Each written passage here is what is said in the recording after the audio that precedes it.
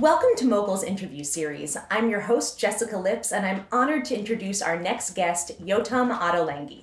Yotam is one of the world's most celebrated chefs and restaurateurs. His latest cookbook, Simple, has just been released, and we get to hear about it today. Yotam, thanks so much for being here. Thank you. It's so exciting to have you. I'd like to start at the beginning. So, where were you born? I was born in Jerusalem. Yeah, in Israel. And did you always know that you wanted to be a chef? Actually not. When I became a young adult, I went to university and I studied philosophy and comparative literature. And I had no idea what I wanted to do. While I was studying, I did a bit of work at a newspaper, so I was a bit of a journalist for a little while. And then when I reached my mid-20s, late 20s, I thought, do I want to do this for the rest of my life? And I thought, no. So I went to London and I took a course in the Cordon Bleu Culinary School. And I became a chef, which is really weird because I never really thought that is going to be my career. I always thought, well, I love cooking, I love eating, but I never thought about it as a career option. But as soon as I started working it, I really loved it. And what I loved about cooking, well, I love all aspects of cooking. I love getting the ingredients, cooking, but what I like the most is getting people's reactions. Because when you feed people, you get the most wonderful reactions. It's better than anything else. It's like fireworks of emotions. You see people's faces when they put something really delicious in their mouths. It's very gratifying. So you went to Cordon Bleu, and when you were done, what happened next? Well, the Cordon Bleu, I didn't do the whole diploma, so I took a few courses, and while I was there, I started working. I worked mainly as a pastry chef, which I loved. I loved working with doughs and cakes, and the transformation that is involved in baking is phenomenal. I always say if you take a chicken and put it in the oven, you get a chicken. But if you take a cake batter, you get magic. It's so different from what you had before you put it in the oven.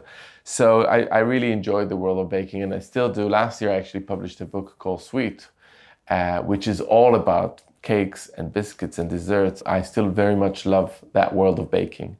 But then over the years, I've started cooking savory food as well. And so that was the beginning. And myself in a restaurant kitchen doing pastries, which I loved. Then what made you transition to savory? I didn't really change completely. I still do a lot of baking, but I just do more. So I haven't left that world behind. About 15 years ago, I set up a business with 3 other partners. It was a small cafe called Ottolenghi in Notting Hill. And one of my business partners is Sami Tamimi, with whom I've later collaborated on writing books. But at that time, he was the savory chef, and he made lots of delicious salads and roasted vegetables. And I was in charge of the pastries and the cakes. And we created this world in which you have those incredibly beautiful, healthy vegetable salad on the display, mirrored by the same kind of mountains of beautiful sweets and meringues and brownies and cookies, etc. And the whole ethos of the place was about creating really delicious food, fresh, and selling it to the public. And this is really, with that little Ottolenghi in Notting Hill, is how I started my career. And then I got more into savory cooking and recipe writing and all the rest. That was the starting point. What was the inspiration for branching out on your own and having a restaurant named after yourself? That's a big deal. And how long did it take you to prepare for it? And what was that process like? It was a really long process because, so first of all, I got my name on the door, Ottolenghi, because I was kind of the main partner. There was 3 of us, now there's 4 of us as partner in the company, but I happened to be the one that was kind of pushing more at the beginning. And so that was the deli. And after a couple of years of us doing really well and really becoming popular in West London, we decided to expand a little bit and open another restaurant. And this one, it was in Islington in North London. And so that one also had the takeout aspect, all this beautiful food that's prepared daily, but it also had a long communal table where people could sit down and share food. And we served food either from the counter, all the stuff that we prepared, but also from the kitchen. And that became kind of a format for other restaurants that we opened later on, which is a kind of an environment where you're surrounded by food, the ingredients from the market, the prepared dishes on the counter, the prepared cakes and pastries and bread. So it's what I loved about it is that we created a world in which people are surrounded by food, not only eating it, but also buying it to take home with them. And you have some of that on your website also, right? I went online and you can buy various items. Yeah. And what's up with the wine? So essentially the shop that we opened online has the things that we love, so either ingredients that are sometimes hard to get, because ingredients that are in Ottolenghi Simple, but also in the other books, are not always easy to find. You want to go online to get them, so we offer them online. But there are also some of our products that have a kind of a long shelf life. Wines we like. We have now a kind of a range of beautiful tablecloths to set up at the Ottolenghi table and linen. So, it's a very kind of random set of things, but they all make sense to me because I love them so much. It's available internationally. It's a bit more difficult to ship from Britain to the US, but it's definitely possible. But we do everything all over the world. That's great.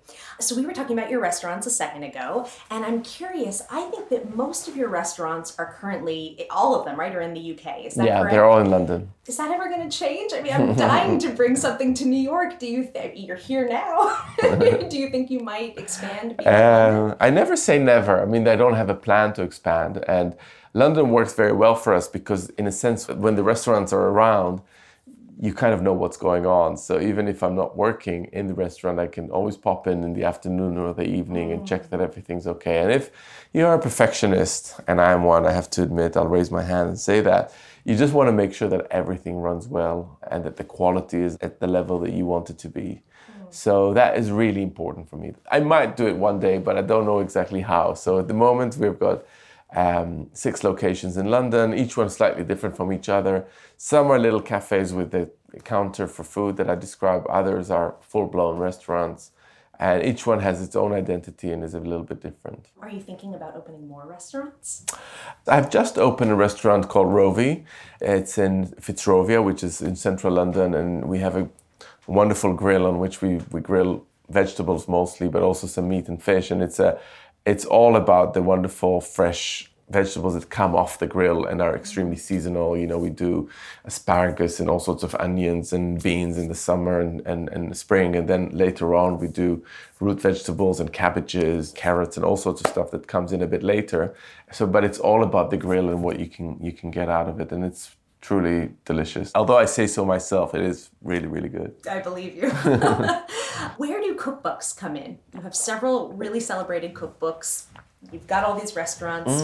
Where do cookbooks fit in? Cookbooks, well, I published my first cookbook about 10 years ago, and I thought it would be a one-off thing because essentially what we did was trying to capture the recipes and the dishes that people love so much in our restaurants and cafes in a book so they can go home and cook it.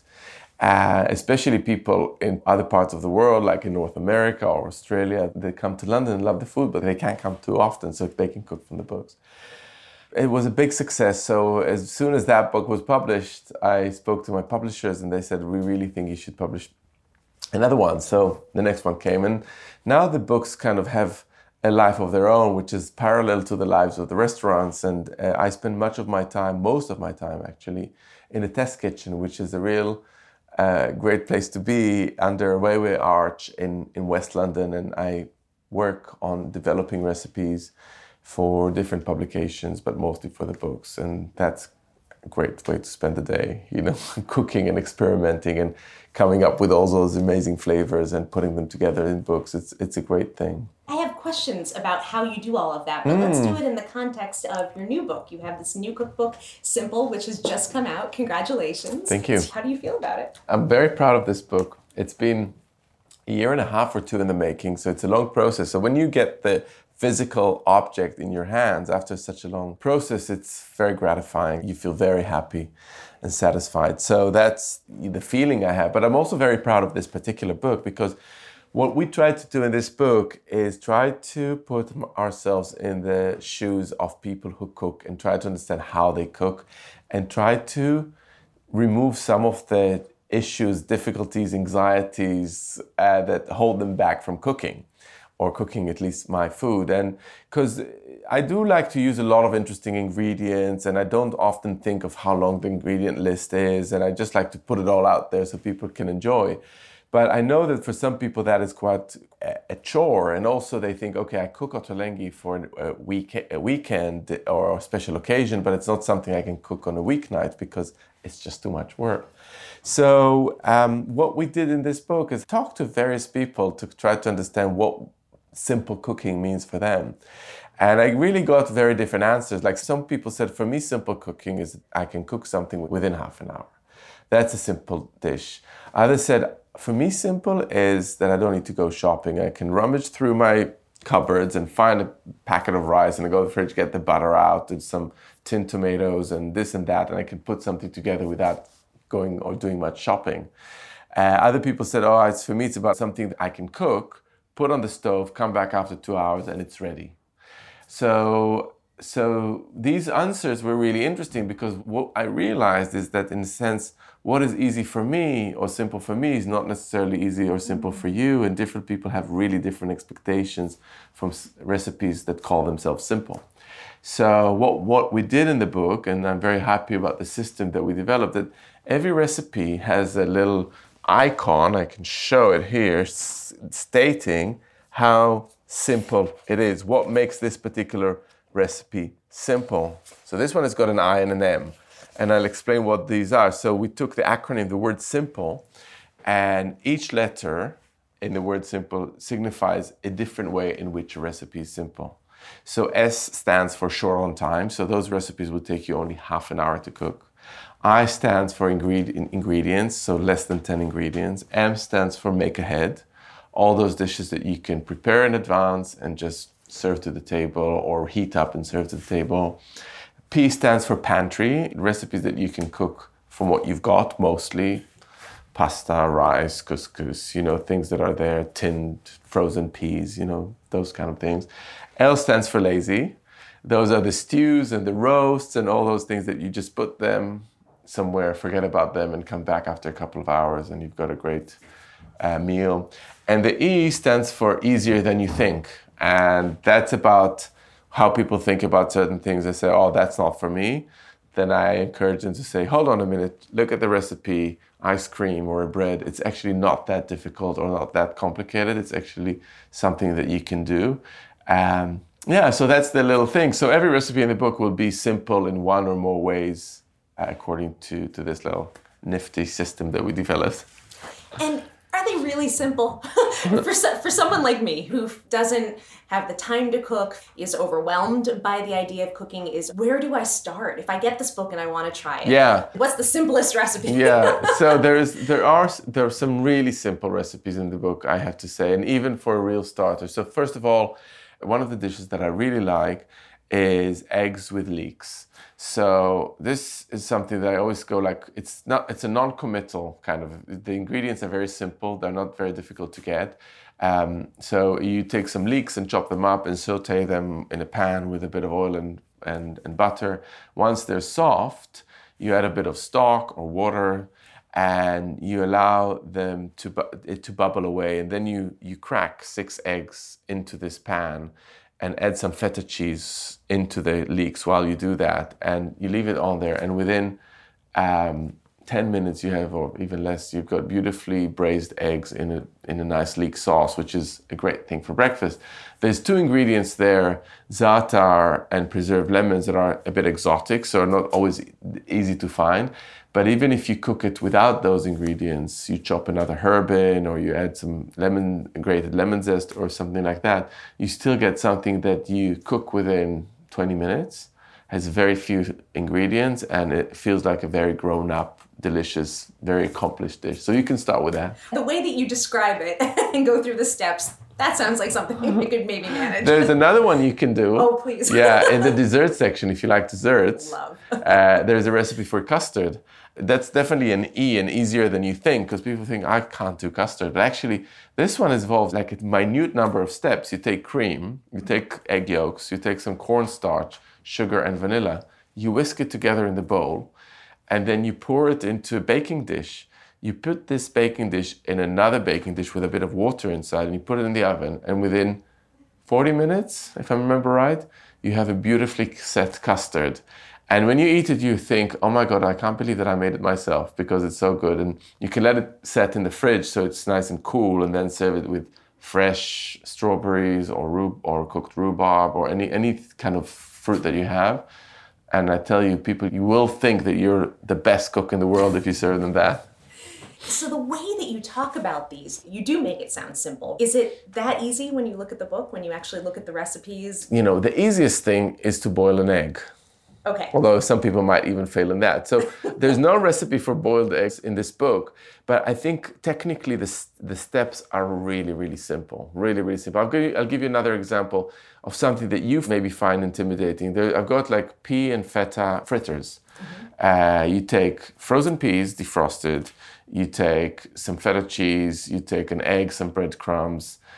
All ingredients you can easily come by. You put it in your food processor, you kind of press the thing twice, and you've got the mix. And then you heat your oil, and you take 2 spoons, and you drop it into the oil. Technically, it's the easiest thing in the world. If you are terrified of frying things, then yes, but you'll never know until you try. So I think all the recipe here, and I stand behind that, are really technically could be for beginners. But I think you should figure out what kind of cook you are, like I mentioned. So if you are someone that wants to use only few ingredients and not spend too much time, you choose the one with an S and an I, and then you know you're in good hands.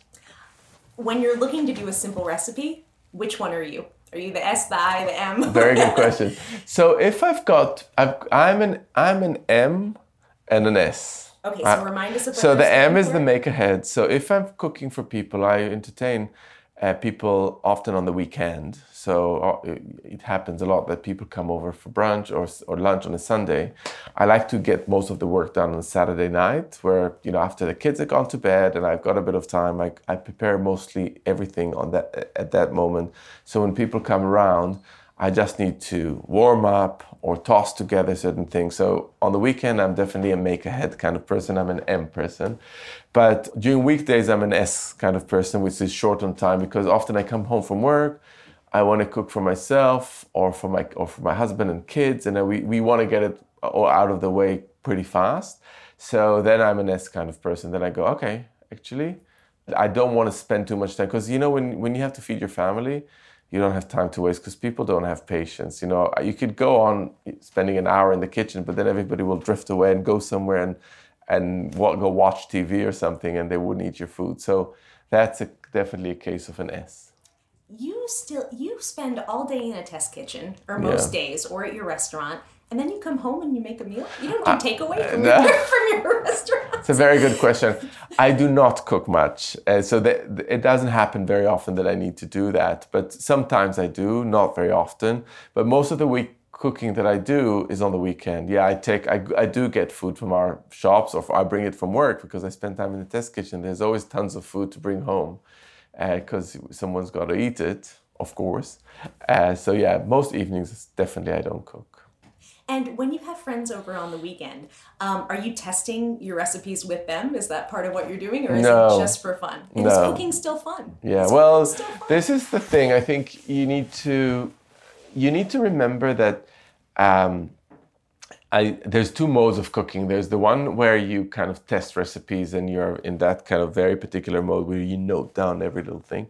And then there's cooking for fun on the weekend. And testing recipes is definitely a case of it's not so much fun. You know, you just need to be very precise, pay attention to everything. But I find cooking for friends on the weekend very nice, because I really haven't cooked much during the week. Recipe testing is not so much cooking, it's very technical, but I love. What is it? Because when you cook at home, you put the music on, you have a glass of wine and you cook, and it's just a very pleasurable, relaxing experience. It's not work.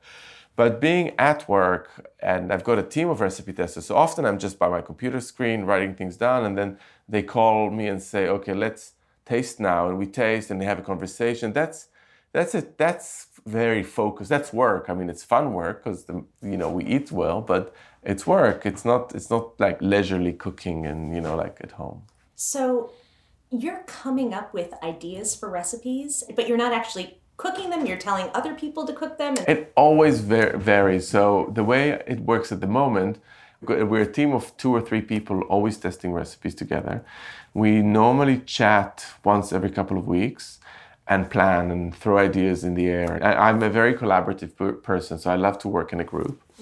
Up until a few books before this, like Plenty, I used to do all the testing by myself and cook everything. And then I got bored of my own company.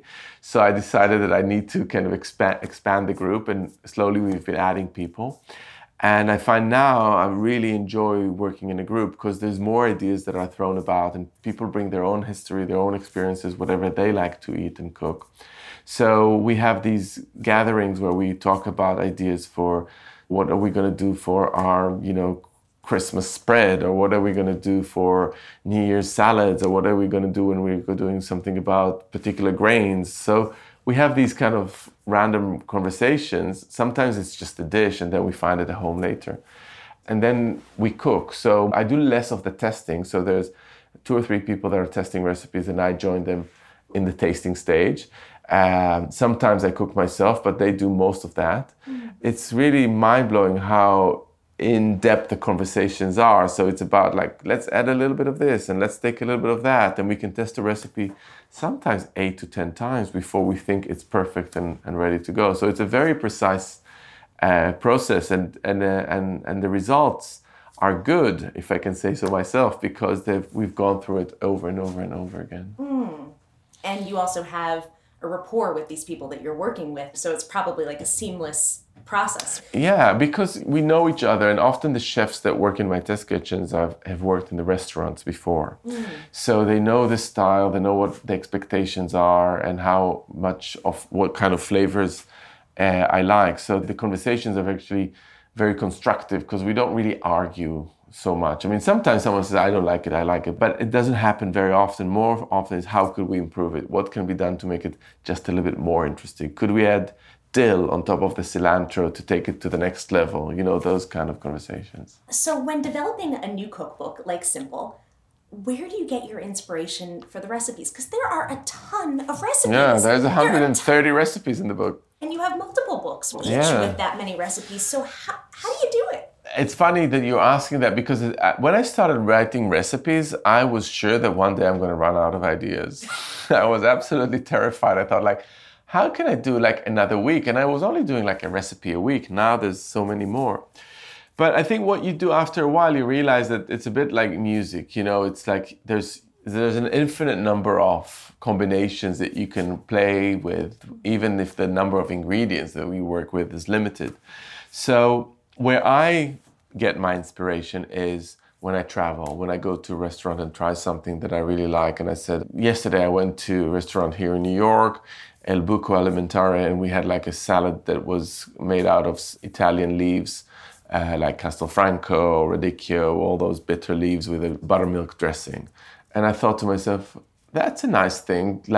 I've come across this, I've had this before, but maybe I haven't done it recently, so maybe we should do that. So I make a little mental note to myself, bitter leaf salad. And I thought, maybe, but we should do it with some kind of fish, or maybe with some fried pancetta or something along those lines. So just like that, having lunch sparked an idea.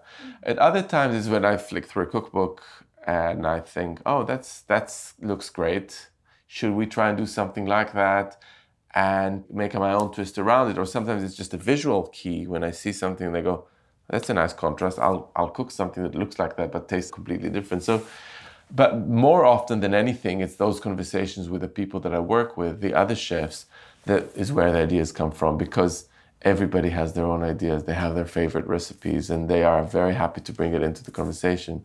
So if you look at the book, always in the introduction, I mention the person that had the idea. I say, this was this and that person's friend and he used to cook it in this and that scenario. So I try to always mention the source of the recipe and where it came from. That's so nice.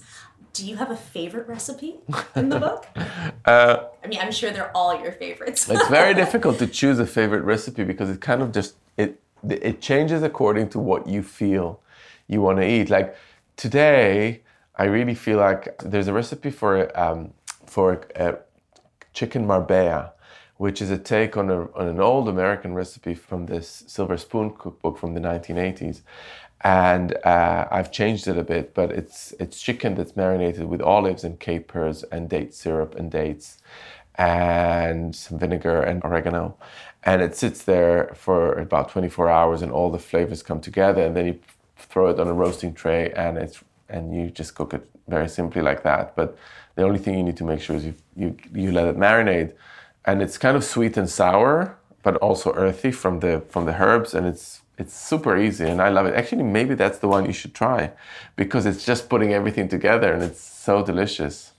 That sounds up my alley. Easy and delicious. Excellent. Do you dine out? So you're in New York right now, so obviously you're eating in other places. But when you're in London, are you dining out? Are you having other experiences? Yeah, I always enjoy going out to restaurants and exposing myself to different cuisines. I don't like going to high-end restaurants. I normally like to go to more like restaurants that are of a particular culture or food culture that I'm interested in. So I'm trying to think of somewhere that I've eaten recently that was really interesting. And I went to a Spanish restaurant in London recently called Sabor, and I had a bunch of really delicious Spanish tapas dishes, croquetas and things like that. And as soon as I left the restaurant, I said, I've got to do one of those soon because I love them so much, and I'll do a Middle Eastern version of that croquette, that kind of thing. Or more recently, we had a guest came over to London from Malaysia, who was teaching myself and other chefs in the company about Malaysian cooking, which Malaysia has one of the best food cultures in the world. It's not very famous, but in Malaysia, you've got a combination of Indian, Chinese, and Malay people. And when those cultures come together, you get really interesting dishes. So that woman, Debbie, who came to London, gave us a masterclass in Malaysian cooking. Not even Malaysian, actually, subculture called Nyonya, but I won't get into that. But it was just fantastic and immediately sparked an idea. So as soon as we left, we had an idea for an okra dish with a yellow bean paste, cilantro, and chilies. It came out really nicely. So anything could be a source of inspiration. You said that you were going to take that dish and kind of morph it into a Middle Eastern version. And I know that Middle Eastern cooking is your thing. That's what you're known for. Is it always going to be your thing? So I started off with Middle Eastern ingredients and Middle Eastern food because I grew up in Jerusalem and I feel comfortable in that world. But I've actually cooked over the years. I've cooked quite a lot of Asian food with Mexican ingredients, with Southern European ingredients. So I'm not completely, totally dedicated to Middle Eastern cooking, but I feel that that's kind of the starting point that I've had. But I've ventured in all kind of directions, and wherever I find exciting food that has got those kind of flavors that I like, the heat, spice, the acidity, the multi-layered flavors that you get in the food of the Middle East, and I'm very happy to go and try it and borrow something or mix and match. It's for me, there's no reason to not be playful when it comes to food. You wanna mix things up a little bit. So if I have a really good ramen soup, which is essentially Japanese, I don't see any reason why I shouldn't be cooking a ramen. It's so good. So you've just come out with this cookbook, and I know that it's brand new. It's probably even too soon to ask the question, but are you already thinking about the next one? The next book. I'm always thinking about books. I have one probably coming in a couple of years' time, but I don't have a theme for it yet. I've got recipes for it because I'm constantly test recipes. And my recipes are always very focused on vegetables, which has always been my focus. This book has got meat, it's got fish, it's got desserts, but it's the vegetables make the majority, the bulk of the recipes in the book. So it will still be that, but I don't know exactly which direction it's going to take. That remains to be seen. So with your cookbooks and the restaurants and everything else you're up to, you're busy. And you said that you've got a husband and kids at home. Do you have time for fun? And if yes, how do you find balance and what do you do? I really mean it. Well, I have fun. I have time. I make time. So I try not to work too much, which is sometimes difficult, but very much possible. So I don't work on the weekend normally. That's kind of family time. And I try to be there in the morning and the evening before school and after school with the kids. And I do that most of the time, unless I'm traveling like I am now. And I just found that if you are happy to work with a group and divide the responsibilities, then it works. So I love spending time with my kids. I love Lego. Legos, like building? Yeah. I love Lego, and because my son Max, he's 5 years old, and he's very into Lego blocks. With him, I rediscovered it from my childhood, and now we get these massive things, and I think I'm getting more pleasure from Lego than he actually does, because the other day we were kind of shopping for Lego, and I showed him one of the BB-8, one of the robots from Star Wars that I really wanted him to get, and he said, "I don't want that, but maybe you can get it for yourself." And I said, "Yes, I think I will get it for myself." So at my grand old age, I decided to buy myself a Lego set, and I'm very happy. But I also I read a lot. The one thing that I do to relax is Pilates. Oh.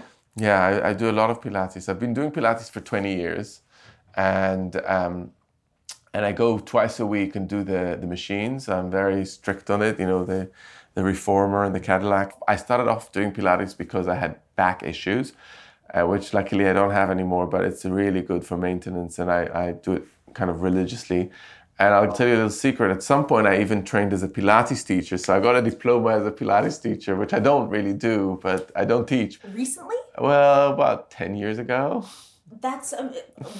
but you decided not to pursue it. No. I already had a career, and I didn't need a new career. But my teacher said to me, "You love it so much. Why don't you take a teacher's training course?" And I said to him, "Yeah, why not?" And I did. And I spent 6 months going to lessons and doing my homework and learning about physiology. And I just learned something new, which was really interesting. But I never actually practiced as a teacher. I just got the diploma, which is kind of fun. Good for you. And I was going to ask how you stay so fit and look so good with all the cooking that you do. And I guess that's one of the answers, that you practice Pilates. Yeah, Pilates is not good for keeping the weight off, because that's not, you need to do, it's not cardio. So, but it is very good for keeping the muscle structure, well balanced and keeping your body healthy.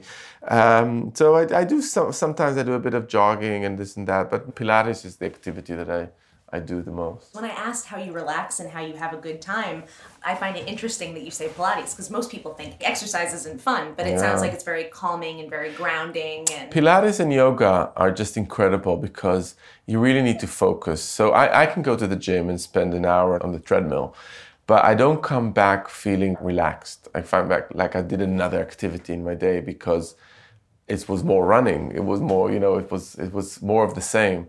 But Pilates, I feel that I really need to concentrate on the muscles and engagement and doing it properly. And I find back that it's really relaxing. It's like cooking. It's like takes your head off things and puts you in the moment. Is that still how you feel about cooking?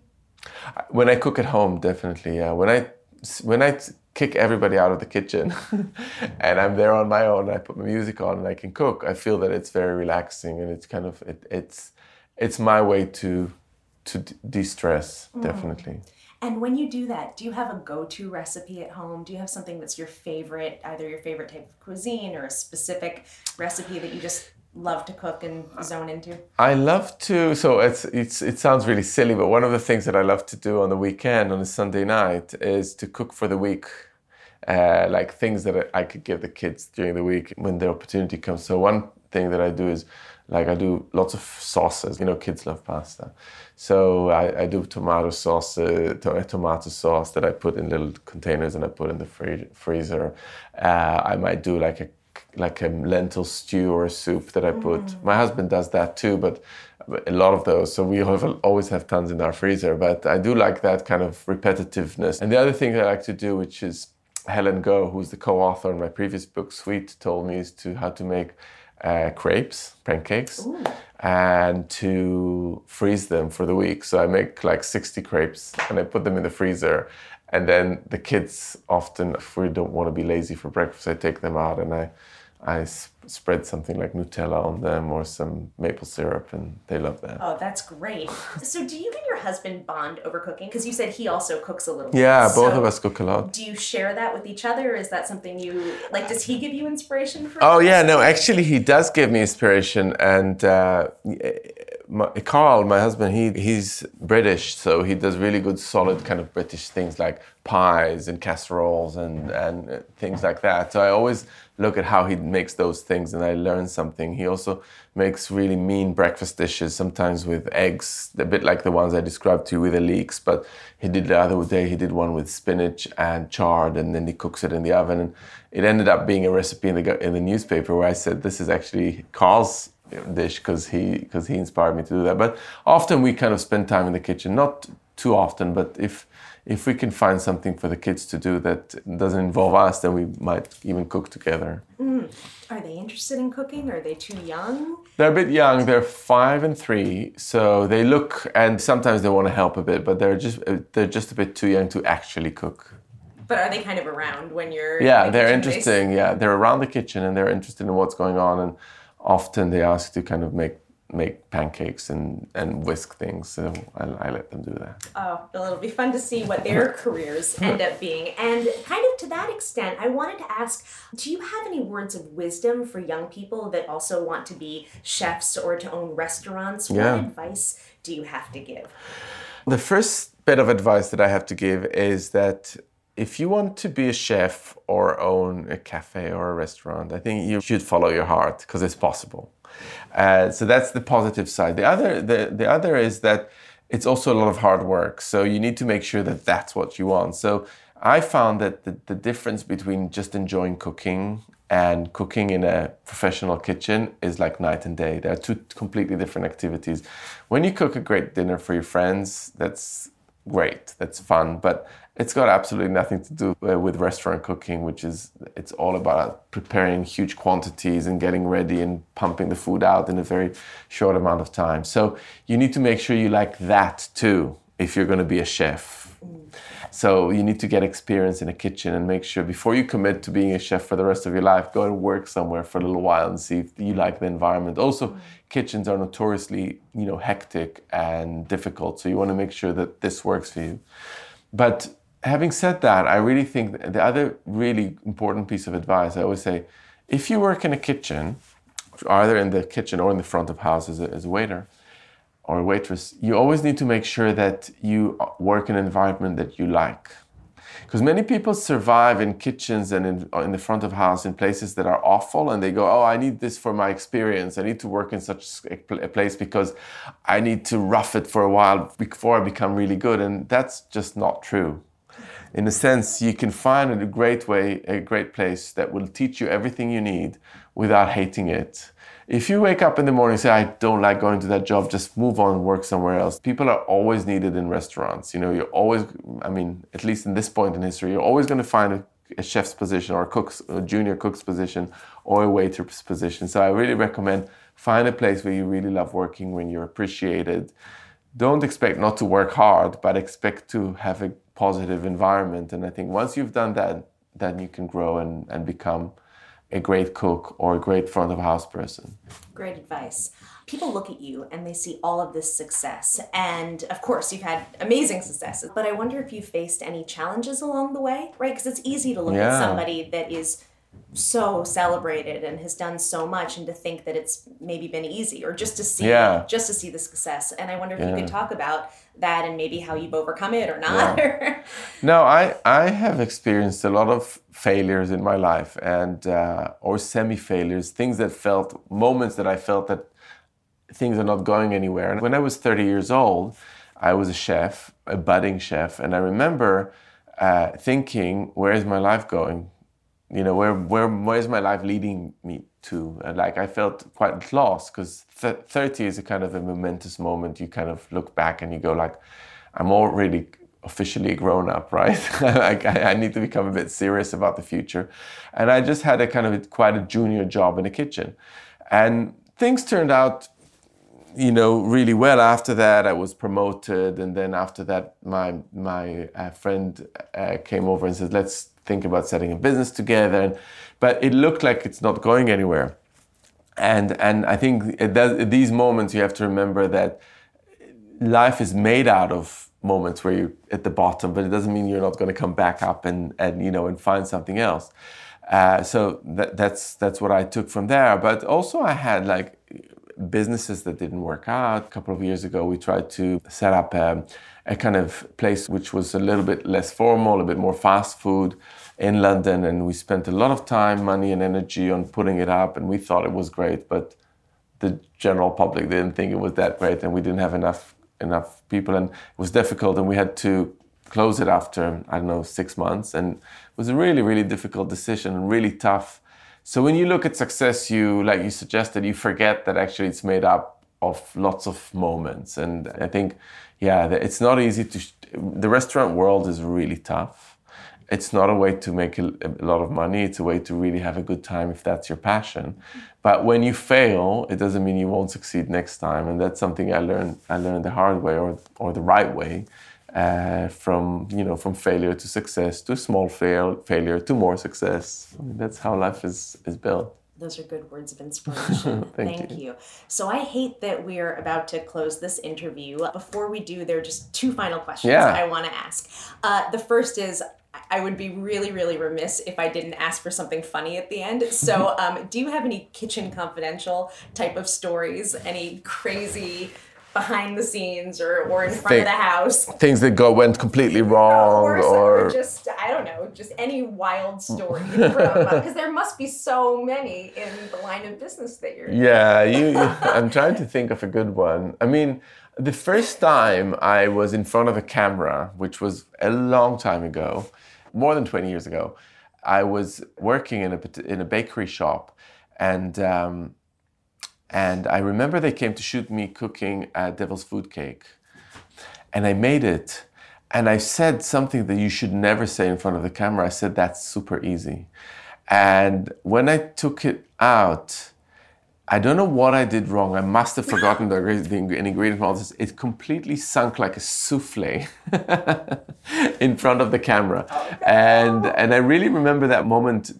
I'm still kind of mortified because it was such a silly thing to say, like stupid of me to say, that's super easy. You just don't say that's just such a rookie's kind of thing. But as soon as I said that, or just not long after I said that, it sank so ceremonially and dramatically. And it was not a good moment. Not a good moment. I love that you can laugh about it now. I think we've all had moments like that, right? Where we've said something and felt so confident and then... Yeah, that's one of life's lessons, when you feel confident, well, ask yourself twice before you express it. Especially in front of a camera. Yeah. That's very funny. Just the last few things. First of all, we're in New York City and you're here right now. I'm just curious, do you have a favorite place to go? My memory stretches to my last meal, and I went to El Buco Alimentare yesterday for lunch, which was really delicious. And we had little fried artichoke hearts, which were to die for, and a porchetta sandwich that I will never forget. It was so delicious. Their breads are just good. And it's like one of these places that I really like because it's really good, but informal. So that would be my choice for today. So last thing, you have your cookbooks, you have your restaurants, you recently started a podcast, and I'm sorry we didn't have time to talk about the podcast because I know you had Lin-Manuel Miranda as a recent guest. I had Lin-Manuel Miranda as a guest, and his wife, Vanessa. I have Michael Palin, which is a legendary British comedian from Monty Python and then became a travel writer. I had Nigella Lawson, who's an incredible food writer. So I've had a bunch of really cool people talking to me about cooking, about life, about simple pleasure. It's called Simple Pleasures, the podcast. It's great fun, and I love the conversations. I love having conversations, a bit like the one we're having now, but I love asking the questions rather than giving the answers. So that's really cool. Well, you're very good at giving the answers. So thank you very much. So much for your time today. This was really wonderful. It was great getting to know you. Thank and congratulations on your new cookbook. Very exciting. And we wish you all the best and look forward to seeing what else is next. Thank you. This is Jessica Lips with Mogul Interviews. Thank you for listening. We'll see you next time.